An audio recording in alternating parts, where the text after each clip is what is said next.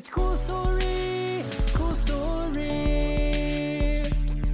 The Wheel of Time, the ultimate fantasy. It's cool story, cool story. I think that was like really successful. I didn't even hear your clap. That's how in sync it was with mine. In sync, like the band. Exactly like the band. Can we have like top ramen hair like Justin Timberlake from the early 2000s? I really don't know. I've never understood that, even when it was happening right in front of my eyes in real time. I think the true atrocity of early 2000s fashion was his top ramen hair and him going to, I don't know if it was like the VMAs in the full jeans outfit with Britney Spears. Yeah, well, that's an iconic look though now. I mean, iconic in a terrible way. In a terrible way, but everybody knows it. I mean, I see the picture in my mind without even having to look it up. Any publicity is good publicity. True. Why haven't they done a Night of 1,000 Britneys on Drag Race yet? Or have they? I don't think they have, and honestly, I don't know why they wouldn't have yet. That's kind of weird. Really? They've done the Madonna thing twice now. Twice, because they had to make up for Kimono Gate. Oh, right.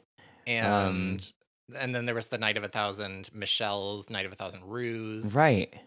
Yeah, that's kind of strange. I'm Didn't sure they there's. even do Cher? Did they do? I don't think they did. They did the Cher musical. Oh, okay. Where like they went through all the phases of her life, but they didn't do like a runway inspired by her. Not to my knowledge, at least. Interesting. Here we are. Here we are. What are you watching on TV right now? I don't know if we're watching anything really current right now, to be honest. We're still catching up through all old seasons of things that we are currently watching. So we're currently on season 6 of Drag Race. We're almost at the finale, which is kind of exciting. I think season 6 might be like truly the pinnacle of Drag Race. It's so good. I forgot how good it is. And like, honestly, up until season 6, there's a lot of like just very iconic names and very, people that have made household names for themselves through Drag Race. Is season 7, I don't want to spoil anything. Who is in season 7? Like name. Season 7 is Violet Chachki, Ginger Minj, Okay, Pearl, that's what I thought. Okay. Katya. I loved season 7. I thought it was great. A lot of people didn't like it because it was so heavy on acting challenges, but I thought the sad thing is it was a season of really, really talented queens with challenges that were not designed to highlight any of their skills. Okay.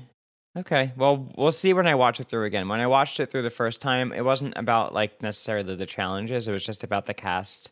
I wasn't like, if I remember correctly, in love with anybody past the first half. Like after Katya left?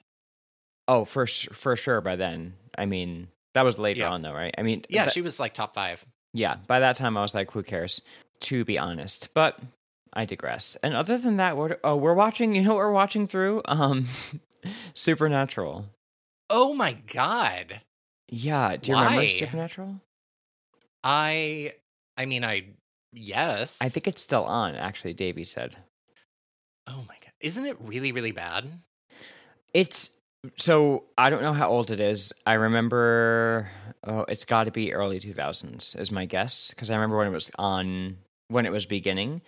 And I always wanted to watch it because I watched all those types of shows back at that time, like Charmed and Buffy, and I love things with supernatural and cosmic things, and coming of age tales, and I've watched many shows that do the sort of same thing that this show does afterwards, like Grimm and shows like that. And so I've always had Supernatural on my watch list, but I've never done it. And Davey's watched it pretty much almost all the way through, except for maybe the most current season that's currently playing. So I was like, oh yeah, let's. I'm down. It's been on my list, and Davey suggested it. I'm enjoying it so far. There's a lot of salt. Salt? Oh, there's a lot of salt. Yes, there's a lot of salt. Right, they're like constantly making salt circles. I wouldn't say constantly, but it's definitely happened. Salt is like a big thing so far. I enjoy the way they sort of deconstruct some of the, I don't want to say myths, some of the commonly accepted ways that these supernatural forces exist in the world, like the vampires in this are a little bit different than how we know vampires. The way you kill certain things is a little bit different. And so it's kind of like creative in the way they do that kind of thing. And there have been some twists that I didn't see coming. My main issue with it right now is, and I'm taking everything with a grain of salt because I know it was filmed a long time ago and, you know, production quality is going to be different and the sort of like WB the WB CW sort of like vibe and audience they're going for. So all of that considered is fine. It's just very heavy-handed with the very male-driven storylines right now. Right. And there's nothing wrong with that, but at some point I'm not connecting to the main characters' plights anymore. And so because they're way too like straight and broy. Yes, it's very textbook and it makes sense, but it's just a storyline that I don't personally connect to, like the way the brothers interact, the way they deal with their father and daddy issues and stuff. It's just too like one-dimensional for me in that way. I see, yeah. But now that we're like, I think we're like 4 or 5 episodes into season 2, they're starting to introduce more characters, and I think they're starting to flesh out them a little bit more. I'm sure it always stays a little bit like Charmed gets later on. Yeah. I don't think it's ever like an incredible production like Buffy or anything. Right. But I actually really am enjoying it, and I think that they're handling some of the mythos pretty well. P.S. I just saw a commercial for a new show that people compared to Buffy the Vampire Slayer, and it's coming to Netflix, and it's something about like 2 teen girls who are like twins, and they maybe are super powered or they're like assassins or something like that, but people are saying it's sort of like Buffy the Vampire Slayer. Let me hang on, I'll look it up really quick. I'm really curious. I wanted to also ask, have you ever seen the movie Frailty? No. It's from I want to say early 2000s. It was a popular movie enough. I think Matthew McConaughey is in it, and I'm forgetting his name. Bill Pullman, maybe? Anyway, it's a really similar base concept to Supernatural, you know, like a father and 2 young sons, and hunting evil things. But it's just a totally different take on it. And it's a great, great, great movie. I couldn't recommend it enough. So the new Netflix show is called Teenage Bounty Hunters, which sounds like a terrible name. It does. But it says 2 teenage fraternal twins navigate the normal demands of growing up, including high school and relationship drama, along with being, as the title notes, bounty hunters who track down all kinds of baddies. And they, this was it. They compared it to a combination of Veronica Mars and Buffy the Vampire Slayer. Okay. Which are both incredible shows. I've never seen Veronica Mars. What? I know. Honestly, and a lot of things you've heard throughout the podcast, if you're listening, and you've heard throughout our friendship, a lot of things missed me, and I really wanted to watch them, and I just didn't. Veronica Mars never, ever, ever, ever, ever appealed to me until... But it has Kristen Bell. I know, but I didn't really care about Kristen Bell at the time as that show was out. Because what else had she done at that point? So I didn't have a frame of reference for her. And so it didn't interest me. It just seemed like not my type of show. Now... You would love it. Love it. Now how much I love Kristen Bell, now I'm interested. And like with all the like looking back at it stuff, it's like, okay, now I need to watch it. Did you ever watch House of Lies with her and... Oh, shoot. I'm forgetting his name. I don't think so. It's a TV show, and it is Kristen Bell and Don Cheadle. And I love him. It's a 5-season show. And what I love about this show is kind of like The Good Place, where Kristen Bell is a really bad person, but she looks just like and has the demeanor of this just angelic person.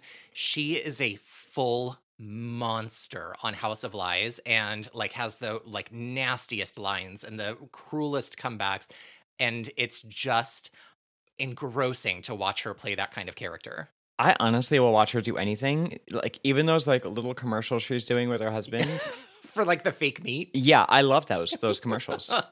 Yeah, it's good. So I'm into it. You have to watch add House of Lies to your list to watch. Okay, as well. Yeah, definitely. I've never even heard of it, so I'm gonna look it up.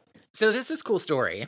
Yeah, welcome to Cool Story. And you've just heard a really cool story, and you're going to hear a lot more if you keep listening. A lot more. That's right. This is the podcast where we talk about Robert Jordan's The Wheel of Time series. We're working our way through The Great Hunt right now. And when last we left, folks were, I think Nynaeve and Egwene were on their way to Tar Valon, and Matt and Perrin and Rand are hunting the Horn, and suddenly they've gotten separated. And that's kind of roughly where we left off last time. Yeah, that sounds about right. The past few chapters, we've had a lot of back and forth perspective shifts. It sort of reminds me of in the first book when the core group gets split separated. up. Yeah. But I like this perspective shift even more because it's, we know them all more now, and now we're starting to flesh out a lot more of the storyline. I felt like these chapters that we're going to be covering, while they are short, they're very dense with a lot of what feels like important information for the rest of the book. So I'm excited. Yes. Yeah. It's getting exciting. It's getting real. Getting excited. It's getting real in here. Okay. It's getting hot in here. So take off all your clothes. Wow. We've got some things we go back to a lot. Do we say that a lot? We did a whole thing with hot in here in a previous episode. Or should I say I did and made you participate. Go along with it. Yeah. Oh boy. That was Nelly, right? Yeah. Okay. What a time. What a time to be alive. So this is going to be starting with chapter 13, which is called From Stone to Stone. And the sigil... Wow. What did we say it was? Sigil. I remember you teasing me for saying it sort of like Seagull. Steven Seagal or something like that at the very beginning. Oh, I don't know. Anyway, but so just now imagine it's all a of a J. sudden I had in my head like, oh, maybe it is that. I don't know. Whatever. Anyway, so the little chapter icon is a portal stone. I had to look that up because I'm so excited. It's a brand new chapter icon for us. Yes. Yeah. Yeah, right? It's I'm so excited. And as soon as I looked it up and saw, okay, what is this thing called so I can write this down, and I saw the word portal stone, I was like, oh, I'm very excited by whatever this might be about. Yeah. And it didn't let me down. So, as I said, we're in a perspective switch, I believe. Or at least we're switching perspectives, sort of. So Rand is waking up in the hollow that they were camped out at previously, and by they... Huh? Sorry, it was a bad joke. I literally just said holla. Are you Heather? Yes. My business is making women feel great about themselves. Holla. So he's waking up in the hollow, and he's with only Matt. What? We need to record a special episode where we create Real Housewives taglines for each of the main characters of the series. Oh, that's genius. As you were saying it, I knew where you were going, and I got, that sounds like... Okay, all right, we'll divide them up and see what we can figure out. That's not even like a project that I feel like I have to put on my list. That's like an exciting assignment. Like, I'm thrilled. The Real Housewives of Randland. Yeah, Randland. Okay. Yes. I can't wait. Okay. That's going to be... Sorry to interrupt. That could be a whole side quest episode, honestly. Yes. With as many characters as we've met enough to do a tagline on so far, forget it. Yeah. Okay. Genius. So, he's waking up in the hollow they camped out at, and he basically is experiencing what feels like a really, really bad hangover. He's achy. He's uncomfortable. His memory is spotty. He looks around and he's lost. And... I've unfortunately been there. I immediately started singing the theme song to the Pepto-Bismol commercials in my head.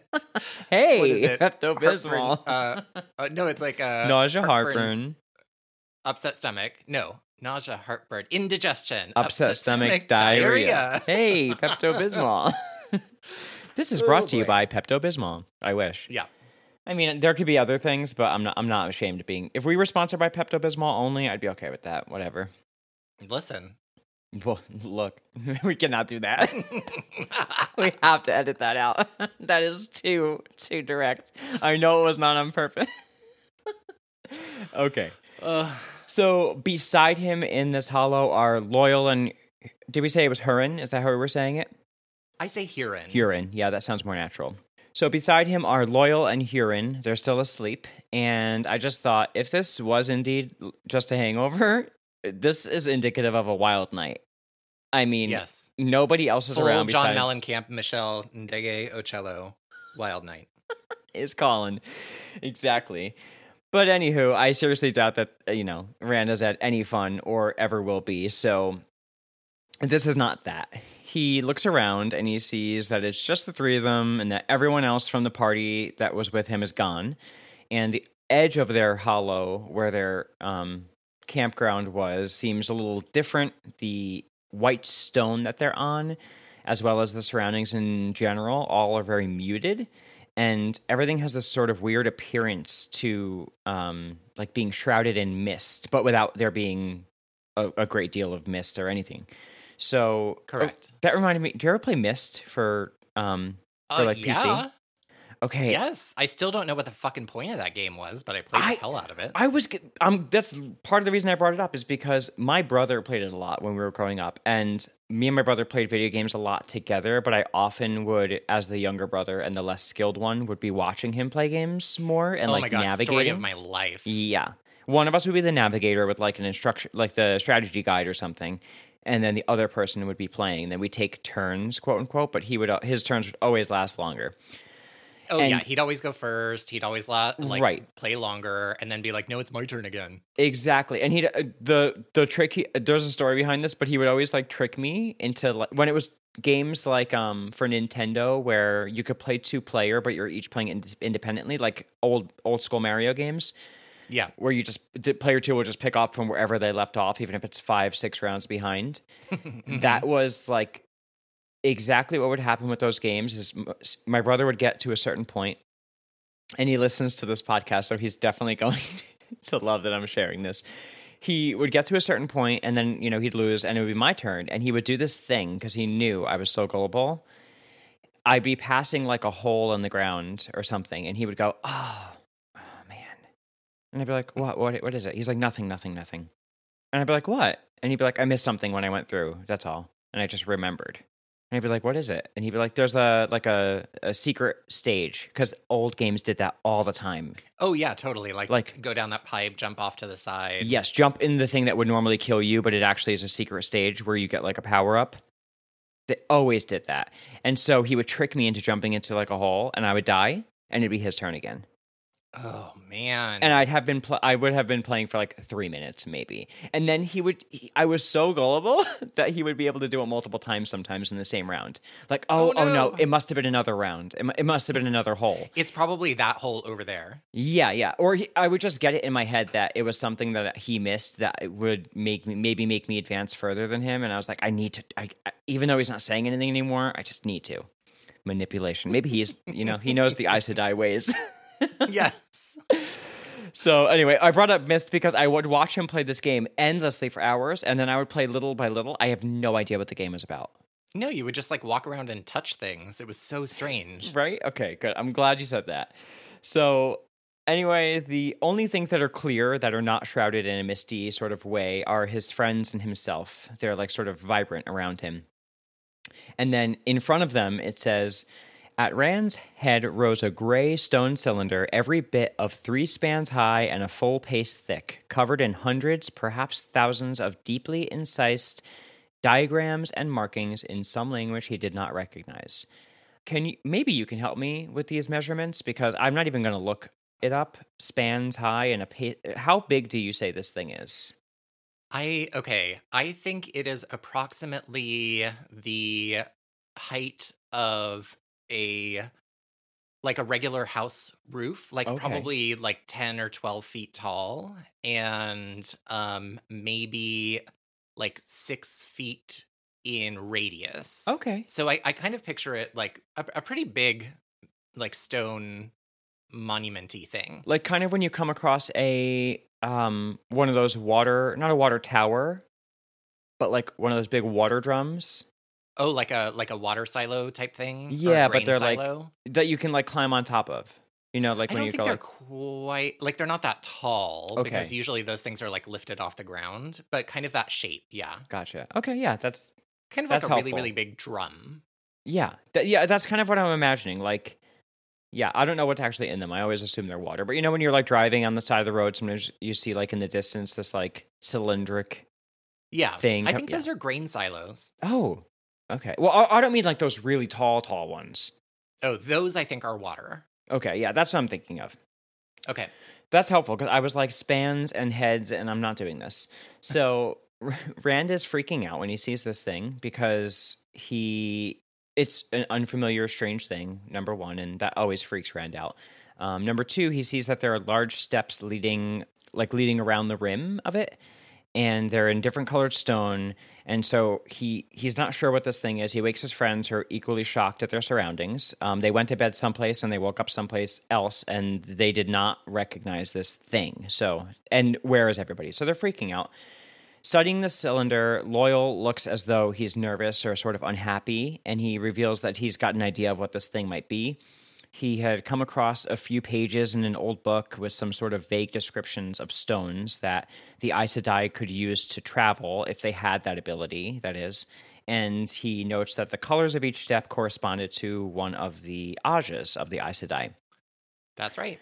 Which was cool. I was like, oh, that's a cute detail. So cute. But I did. I thought it was kind of cool. The quote he remembers from the pages is, "From stone to stone run the lines of if between worlds that might be." And I thought that was a really cool sentence. And yeah. And so he supposes that this would explain where they might be if there were Aes Sedai around, but since there aren't, ... But, we all know that this isn't true and that Rand, is essentially Aes Sedai. So he starts his inner panic, and he is feeling like he may have done this somehow inadvertently. He doesn't remember doing anything that would have triggered something like this, but he starts to remember his feeling of the void before falling asleep and his visions and reaching for the light to escape.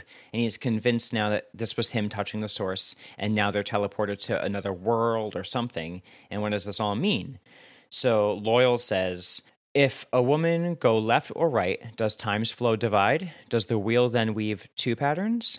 It's literally Sliding Doors with Gwyneth Paltrow. Oh my God, I haven't seen that movie in forever. Okay, I really have very strong dislike feelings for Gwyneth Paltrow, but I do think there are things she's in that are incredible, and I really love Sliding Doors. I think it's such a good movie. I'm like 100% on the same page as you, and you described it in a way that I think I'm going to steal, because I have this really conflicted feeling about Gwyneth Paltrow myself, because there are so many movies that she's been in, at least 3 or 4 I could think of off the top of my head, that I really, really like, and I really like her in those movies. Yes. I just have a real strong distaste for her in general, and this is like even pre the whole Goop nonsense. Like, do you know what I think spurred it for me was I watched a Kathy Griffin stand-up special where she talks about how if you watch Gwyneth Paltrow on the red carpet, she always does this thing where she's like, she responds to any question that somebody asks, like, as though they're like the stupidest person alive. Like, of course I did. Like, she always has that attitude in the Kathy Griffin, like, comedy stand-up thing. I know exactly. And I think the special. I think that just like permeated my brain, and that's how I started feeling about Gwyneth Paltrow, whether it's accurate or not. But I think it was that was a part of it for me too, and then multiple other like celebrity tales you've heard about her, like from other people saying like, "Oh, I tried to interview her and she's this way," or "I've met her and she's a nightmare," or like, "No one, Yeah. I really like though. Have you watched the Netflix show The Politician? No, but it's on my list and I cannot wait to watch it. It's a Ryan Murphy show, so of course it's like fucking off the rails minute one, but it's really good, and Gwyneth Paltrow is incredible in it. Like, she's just this unbelievably bizarre character, and she does it really, really well. Which, you know what? I think there's a movie that she was in called like The Royal Tenenbaums. That's my favorite movie with her in it. Favorite. I've never seen it, but she plays that kind of character, or like everybody in that movie is like just bonkers, right? Yeah, because it's one of those movies. What is it? The Coen Brothers or Okay, yeah. Is it the Coen Brothers? You know, they do like Bottle Rocket, Royal Tenenbaums. I always say the wrong thing because I always get them mixed up with the people who did like A Mighty Wind and Best in Show, because I think it's the brothers also. But anyway, yeah, it's a great movie. Everyone is totally caricatures of themselves. It's shot so beautifully, like the way that, what is it, Moonrise Kingdom? Have you ever seen that? Mariah's Kingdom? Moonrise Kingdom? Oh, Or is it no. Moonlight Kingdom? I was like Anyway. Mariah's World, that Hell no. that like No, online no. special about Mariah Carey. No, she's great in that. Did but you she ever plays watch like that? Did I watch what? The Mariah's World? The reality show? Yes. Oh, we watched a few together, actually. Okay, good. I Yeah. couldn't remember. if I'll you never went in there or forget not. the talking head moments where she's lounging in like the tightest lingerie negligee you've seen in your life on like a chaise lounge in a Yes. palatial place, whereas every other show's talking head is like in a green screen room with like a candle in the background. I'll never forget when her staff are like wheeling her to the stage on like an office chair because she doesn't want to walk. She's iconic on so many levels. Okay, Honestly. sorry. So Where back are- to what how did we Loyal get was here? saying. Back to Loyal. Oh, we got there from sliding doors. Okay, Yes, great. yes. So Loyal is explaining sort of what he knows, what he's read about the, what he's read and understands about these stones. And he says, if a woman go left or right, does time's flow divide? Does the wheel then weave 2 patterns, 1,000 for each of her turnings? As many as the stars? Is one real, the others merely shadows and reflections? You see, it was not very clear. Mainly questions, most of which seemed to contradict each other, and there just wasn't much of it.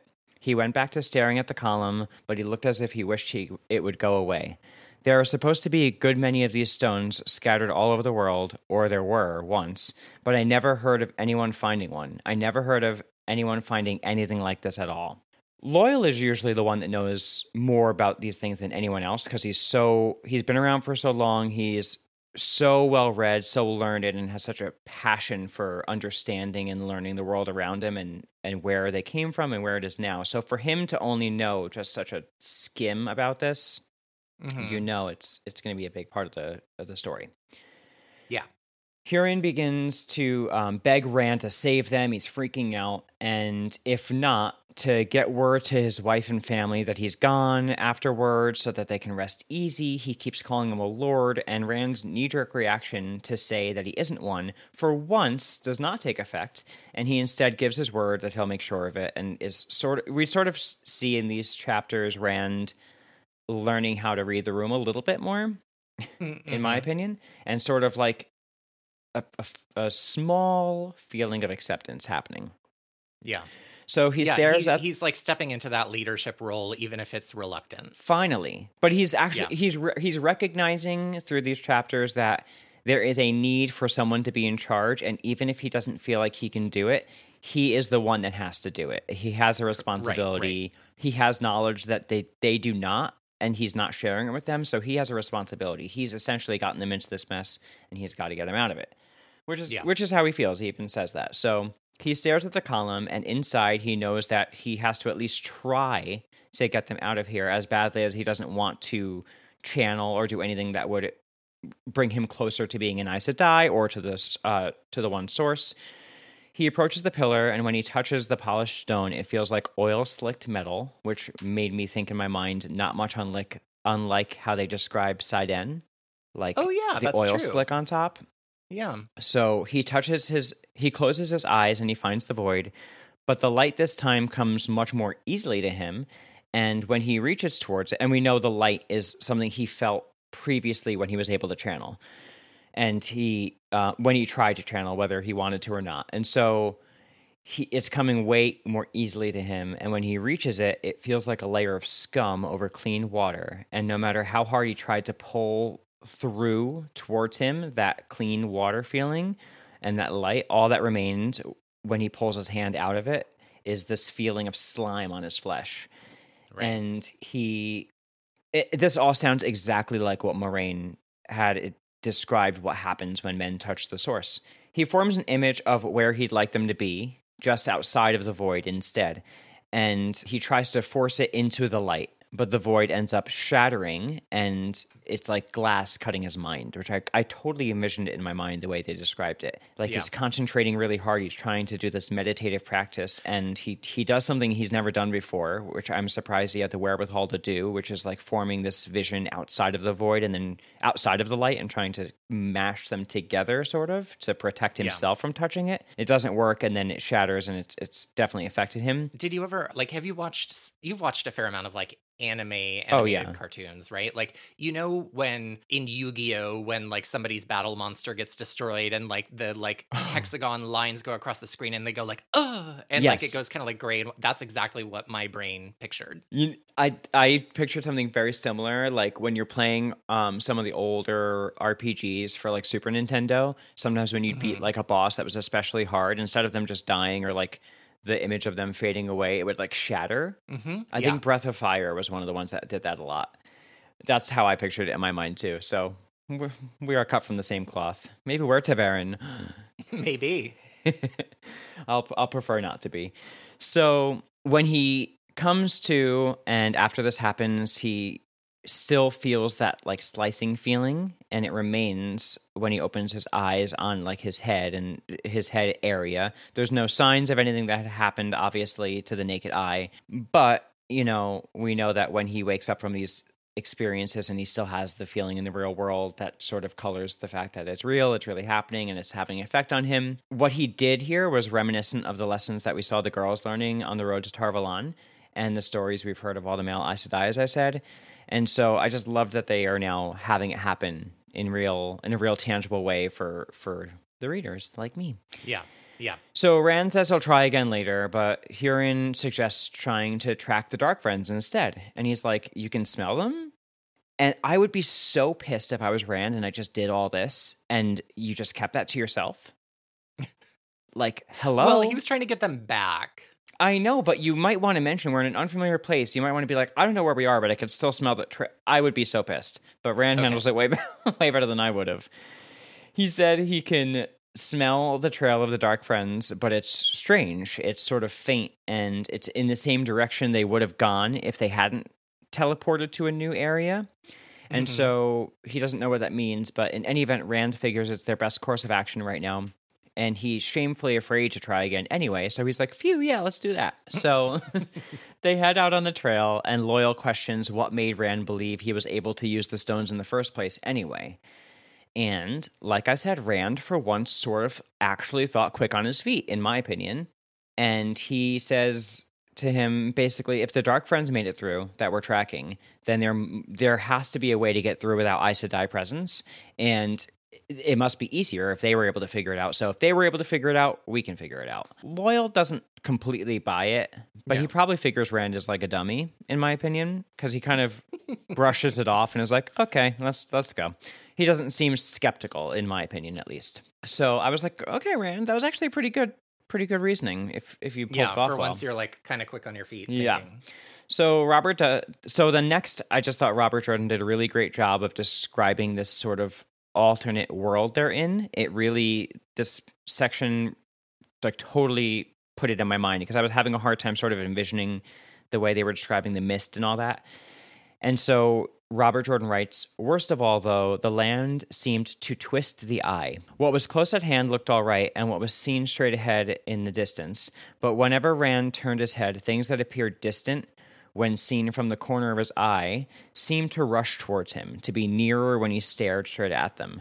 And I just thought this like feeling of dizziness and warped perspective was really well described, and it just makes it feel like everywhere they look, perspective is totally warped and strange, and it makes it makes me understand at least why they are so like caught off guard. They're not just in an unfamiliar place. They're like in a place where the rules of the rules of vision aren't working the same. Yes. They're literally in like the world equivalent of a Magic Eye poster right now. Oh my god, exactly. Yeah, they really are. They really are.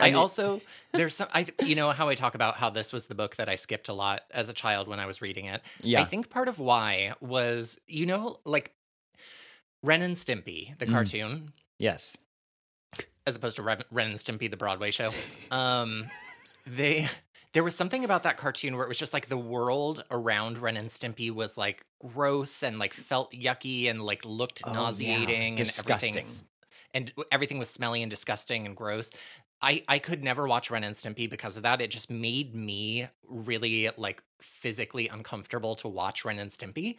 And that's how I kind of imagine this world is like, you know, it's hard to look at. It makes you nauseous. Things are like shifting. And yeah. I felt a similar way watching Ren and Stimpy growing up, or like something like Beavis and Butthead, or things like that. But for me, since I was so not allowed to be watching almost anything growing up in the kind of household I grew up in, when I would watch a show like that, I felt like, oh, I'm doing something bad. Like, I would be in trouble if my dad or someone caught me watching the show, even though it wasn't scandalous, just because the vibe and the environment was so, like how you said. Like, I remember there was a few episodes of Ren and Stimpy, particularly, where they dealt with like being inside of the human body somehow, and there was always this thing about like when you lose a tooth and like the nerve ending that sticks out. And like how much pain the person would experience if the nerve ending touched Ren or Stimpy, and it was just like I'll never forget those episodes because it's so jarring. Oh, yeah, I know exactly the feeling you mean. So anyway, I think that's part of why I skipped this book a bit as a child, was because it was like, ooh, this is like an icky feeling world that they're in right now. Really uncomfortable, probably to read as a kid. Yeah. So Rand starts to wonder what this change in atmosphere sort of means. He's not, we know that this is like a portal stone, and we're, as a reader, I think we're all on board with this, but remembering, of course, that all of this is still new to them, even Loial. So he thinks about how close they are to the monument to Arthur Hawkwing, and wonders if in this place, where the things he's witnessing happening are possible, if that monument could possibly still be standing. And how amazing that would be, right? He says. And then they ride south, and that is the end of the chapter. Sweet. Before we move on to the next chapter, just want to remind our listeners to subscribe, like, and review our podcast, because if you're enjoying listening to this, it will help other people find the podcast and enjoy listening to it as well. So please subscribe, listen, rate, review, share it with friends. Yes, please do all of those things simultaneously. With your octopus arms. Yes. So chapter 14 is called Wolf Brother, and the sigil for this chapter is a wolf, which tells you it is a Perrin chapter. Boop, boop. Was that a wolf sound or a trumpet? No, it was like a celebratory sound. Oh, okay. So back at the Hala, Ingtar, Mat, and Perrin and the rest are waking up, and they're shocked to find Rand, Hurin, and Loial gone. And even more shocked that nobody can seem to find any tracks away from the campsite. So basically, they just like vanished in the night, and Mat is thinking maybe they ran away, because remember, Rand was like, oh, I was trying to get away, da-da-da-da-da, and so Mat is thinking maybe he just found a way to sneak away from everyone. Yeah. But Perrin is kind of like thinking back on the conversation he had with Rand and feeling bad about it, and so he is thinking, okay, how can I help find Rand? So Perrin closes his eyes and like reaches out to the wolf to kind of like see if they can help to like track down Rand or the Trollocs or whatever. And so he reaches out, and the wolves are at first surprised to hear or feel a human talking to them. And so they wonder first if he's Elias. They call him Longtooth. And Perrin's like, no, I'm Perrin. And he sends a picture of himself, or a sensation of himself. And they're like, oh, yeah, we've heard of you, too. It's like online dating. Yes. So they're like, oh, yeah, we've heard of you, too. We call you Young Bull. Oh. I know, right? I was like, that's cute. I like that they have like cute. These names for them. Yeah. And so through his wolf telepathy, he sends them the scents of Rand, Loial, and Hurin, and asks if anyone had scented them. And they kind of like send him their like images and memories, and the last they had seen of them were them actually walking into the camp that they're in. So they never saw anybody leaving the camp. So Perrin is extra confused at this point. Yeah. But he also sends them the scent of Trollocs, which sends the wolves into just a total rage because they absolutely hate Trollocs. And we learn that wolves apparently will like go through fire to kill a Trolloc. That's how much they hate them. I mean, can you blame them?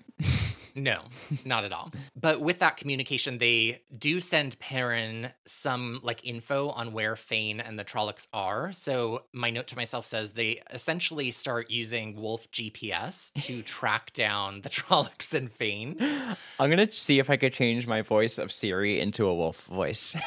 Can you just like, ooh. So then Perrin gets kind of caught up in the wolves' fury about the Trollocs and has to kind of like collect himself and remind himself he's a man, he's not a wolf. And he must be making some kind of odd face because Mat asks, "Are you okay?" And Perrin tells Ingtar that he knows where Fane and the Trollocs are, and Ingtar asks how. And Perrin like pauses for a moment before going, "Wolves told me." I can imagine it. What? I feel like I would have just said, like, I think I can be a sniffer, like Hurin, like I can smell their trail. Or like, I don't know why he felt he had to tell Ingtar, but apparently he decided to trust him and tell him that he can talk to wolves. I'm glad he did. It probably felt like a big relief to just say it out loud to somebody. Right. And I guess Mat was there, so Mat must have heard it as well, because Perrin, up to this point, I think it was just Egwene and Moraine who knew about it. And maybe Lan. Basically everybody but Rand and Mat. Because they're like just the clueless trio who doesn't know anything about each other. Right. But Ingtar says he's actually heard of this before, and he asks Perrin if he, he just says he's heard of this before and mentions a warder named Elias Mashera. And my note to myself to ask you was, did we know that Elias was a warder before, or is that where we learned that? We did not know he was a warder before, but we did know that other people was it Lan? Someone important knew who Elias was. Yes. When Perrin first rejoins everybody and they mention Elias, someone knew who he was by name, but I did not know. If they mentioned it, it totally missed me. Okay, yeah, I don't think we knew he was a warder up until this point, but that makes sense because, like, in the first book, Elias was talking about how he doesn't like Aes Sedai. He doesn't, they think what he does is weird and wrong, and so that would explain why he had those experiences, because he used to be a warder. Yeah, and I think he describes, like, a situation he had to escape, right? Like, yes. And so now we know, it wasn't just like he was held prisoner. He was already there, and I guess he had to, they've tried to root him out or something, or he felt at least like they were going to try to root him out. So Ingtar is like, awesome, the wolves can show us the way, but don't tell everybody else because they might not understand. So he decides that the story they're going to use is that Perrin also has the same talent as Hurin and Mat. And so maybe Mat wasn't present for this conversation, because I don't think he was. To myself, I think he was like a little bit further back at that point. To the side. Okay. Yeah, because Mat is like, you, a sniffer? Are you as crazy as Rand? I'm the only sane one left from Emond's Field. So I guess he didn't know this about Perrin either. You know what drives me crazy about that? And you touched on it a second ago. Why these three boys, they know that they're supposedly Ta'veren, right? Whether they believe it or not.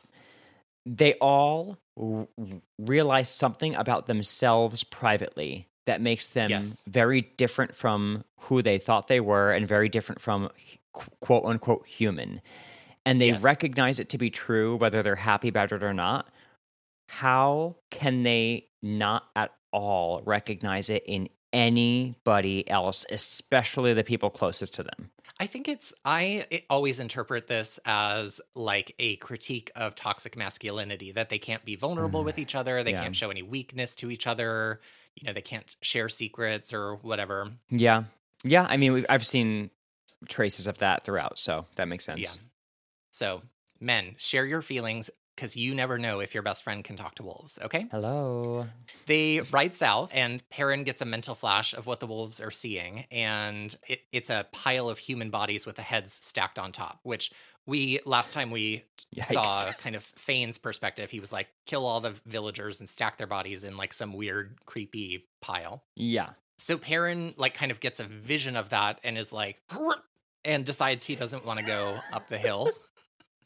So he stops the column of riders and says, I think the Trollocs killed the villagers up there. And as Ingtar is like, okay, cool, they spot somebody riding up behind them. And they're like, oh, there's a rider behind us. And Mat is like, oh, maybe it's Rand. And then a direct quote is Mat saying, I knew he wouldn't run out on me. And in all capitals, I wrote, more gay subtext. Hello. He let it was a Freudian slip. Yeah, right? He's in love with Rand. Mhm. It could not be more obvious. Yeah. But it turns out it's Varen. Yay! Yay. And she rides up and says, Moraine Sedai sent me, Lord Ingtar. She thought you might need me. And then she kind of starts prattling on in her Varen way and is like, la la la, trees, birds, skies, Trollocs, da da da da da. Hey, wait a minute, where's Rand? And Ingtar explains that they disappeared in the night, but they're hot on the Trollocs trail with Perrin, their new sniffer. And Varen kind of like looks at Perrin and doesn't really say anything, but she does say she's going to ride south with them and that Ingtar must tell her everything he can about Rand, everything he did, everything he said. And so Mat and Perrin are riding next to each other as the party heads south. I'm assuming, I just keep saying south. They're heading in They a are, I direction. think, yeah. Okay. And so Mat and Perrin are next to each other, and Mat mutters that it's Rand that Varen is after, not the Horn, and Perrin nods in agreement. And Perrin thinks to himself, wherever you've gotten to, Rand, stay there. It's safer there. So again, they clearly know nothing about each other because now Rand's in some fucking nightmare world. But anyway. Can you remind me about Varen? Yes. Is she the Aes Sedai that when Mat was sick, Perrin visits him and when Aes Sedai on his way out, like, recognizes who he is and can tell that he's Wolf brother? No. Who was that? Was that Elaida? That's Alana. Alana, there we go. Wait, is that Alana? No, I think that it's Leanne. It's Leanne. Okay, the keeper. okay.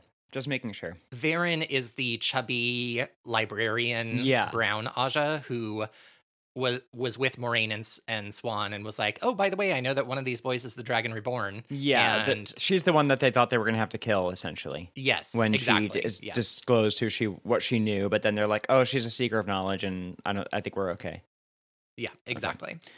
And that is the end of chapter 14, Wolf Brother. That was great. And I have to say, in A Very Wise Woman, I have a quote I wrote down from that. I can't remember who said it, but for Perrin, it reminded me so much of Perrin. And I wanted to share it with you. I can't wait.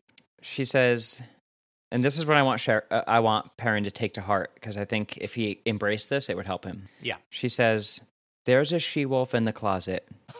Open up and set her free. Ow.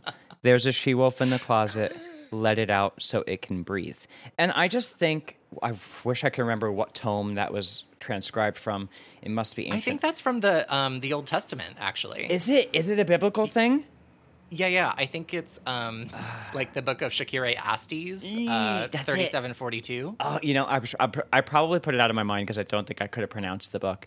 My favorite thing is when I'm like giving life advice to people or like whatever, being like, well, it's like a wise woman once said, every day is a winding road. I love it. Or it's one of my favorite things to do too. Life is a mystery. My favorite one to say is, a very wise woman once said, laugh it off and let it go. Come tomorrow. It'll be so yesterday. Is that Jessica Simpson or Ashley Simpson? Hilary Duff. Avril Lavigne. Hilary Duff. Okay. Anyway, my next that guess was going to be Avril Lavigne, but I'm pretty close, I feel like. Oh, yeah. I mean, hello. Did you ever read any of those articles about how there's an entire conspiracy theory about how Avril Lavigne is like actually dead, and now it's a clone of Avril? Yes. So the theory is that Lyme disease took her, and this is like a fake Avril now, right? Yes. And there's a lot of like quote unquote evidence behind it that they show, like, look at her in this video and versus this one, and look at her marriage to Nickelback and blah, blah. I feel like it would be like stars have so much plastic surgery and like professional makeup artists and personal trainers and stuff that if you look at like Lady Gaga in Poker Face or Paparazzi to looking at her in Rain on Me with Ariana Grande, she looks like a completely different person. Like her face is completely different. Yeah, it looks like, oh, these two girls were related, I'm sure. Yes, like they could play sisters on a TV show. Mm-hmm. But it's very much like Jennifer Lopez, I think, has probably the best plastic surgeon on the planet because I think she has had a lot of work done, but I think she's done very little things to like maintain and improve over the course of the last like 20, 30 years or whatever. And that's why she still looks incredible because it's not like she hit 60 and then like yanked her hair back or like the skin of her face back into like a scrunchie on the back of her head. Like the tiny little maintenance things, I think, are what make the difference in whether plastic surgery is like more evident or not. Yeah. And anyway, I don't know, why am I talking about this? Oh, we were talking about. I'd like to say it's because we're talking about how the Aes Sedai are ageless to make it make sense, but I don't know why.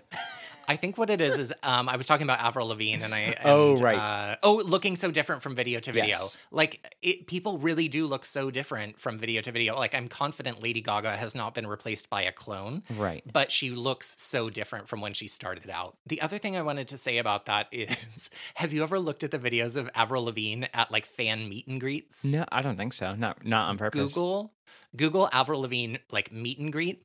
There's this weird thing where fans aren't allowed to touch her. Like they have to stay like at least 3 feet apart. So all of Avril Lavigne's like fan photos are so uncomfortably awkward looking. It's like dates who went to the school dance together, but they're only friends. And so they're both like just standing there really awkwardly, not like in the weird prom pose that you usually do. Yeah. It's definitely worth a little Google. Oh, I'm looking forward to it. So, Matt, tell me what your favorite part was of these chapters. For me, I think my favorite part was in your chapter. I loved the finding of the stone and everything, but something that was really cool to me was I loved seeing Perrin accept his wolf brotherdom, Wolfiness. you know, and like he recognized, like Rand did, he recognized that he has this ability, he has something at his disposal he can use to sort of help them, and it would be remiss of him to not take advantage of that, regardless of what it means. I mean, he's afraid of it, but it hasn't shown it to be dangerous yet, other than it being dangerous for him to be known as a wolf brother. Do you know what I mean? And so I loved seeing him access that, and specifically because when the wolves he's communicating with, they have a name for Elias, and then they have a name for him. Yeah. And they mistake him as Elias at first. What's interesting about that to me is it just shows that of people who have this ability, like Wolf Brothers, there are either really, really, really not that many. If their first thought is this is Elias, and their second thought is, oh, you're the other one, kind of. Do you know what I mean? Right. It's like either option A or option B. Yeah. So it just shows that even if whatever else is happening in the world, like this is a really rare thing, which kind of makes it more special. And then the other part of it is if it's not that reason, then Elias is obviously someone who's, you know, mastered the skill and is someone important and powerful and someone who is like high up there. And if they think it's that sort of energy at first, but it's actually Perrin, that shows that he has like the capacity to really grow in that role if he chooses to. So that was exciting to me because I didn't really, you know, we don't know anything about the whole Wolf Brother thing hardly. So yeah, I thought that was kind of cool. Yeah. What about you? Like I said, this book I skipped more often. And so I'm going to say that my part, and I think last time I talked about how if you skip this book, you miss a lot of character development because it's really moving them beyond the first book where the first book is really like setting a stage that then it sort of like explodes from there. And so I really liked the kind of moment between Matt and Perrin where they're like reflecting on their relationship with Rand and, you know, where he would have gotten off to. Did he intend to leave? Do we need to track him down? Should we find him? You know, all of that sort of like tension of who are our friends anymore. I like that because it really helps to explain like where these characters go for the remainder of the books.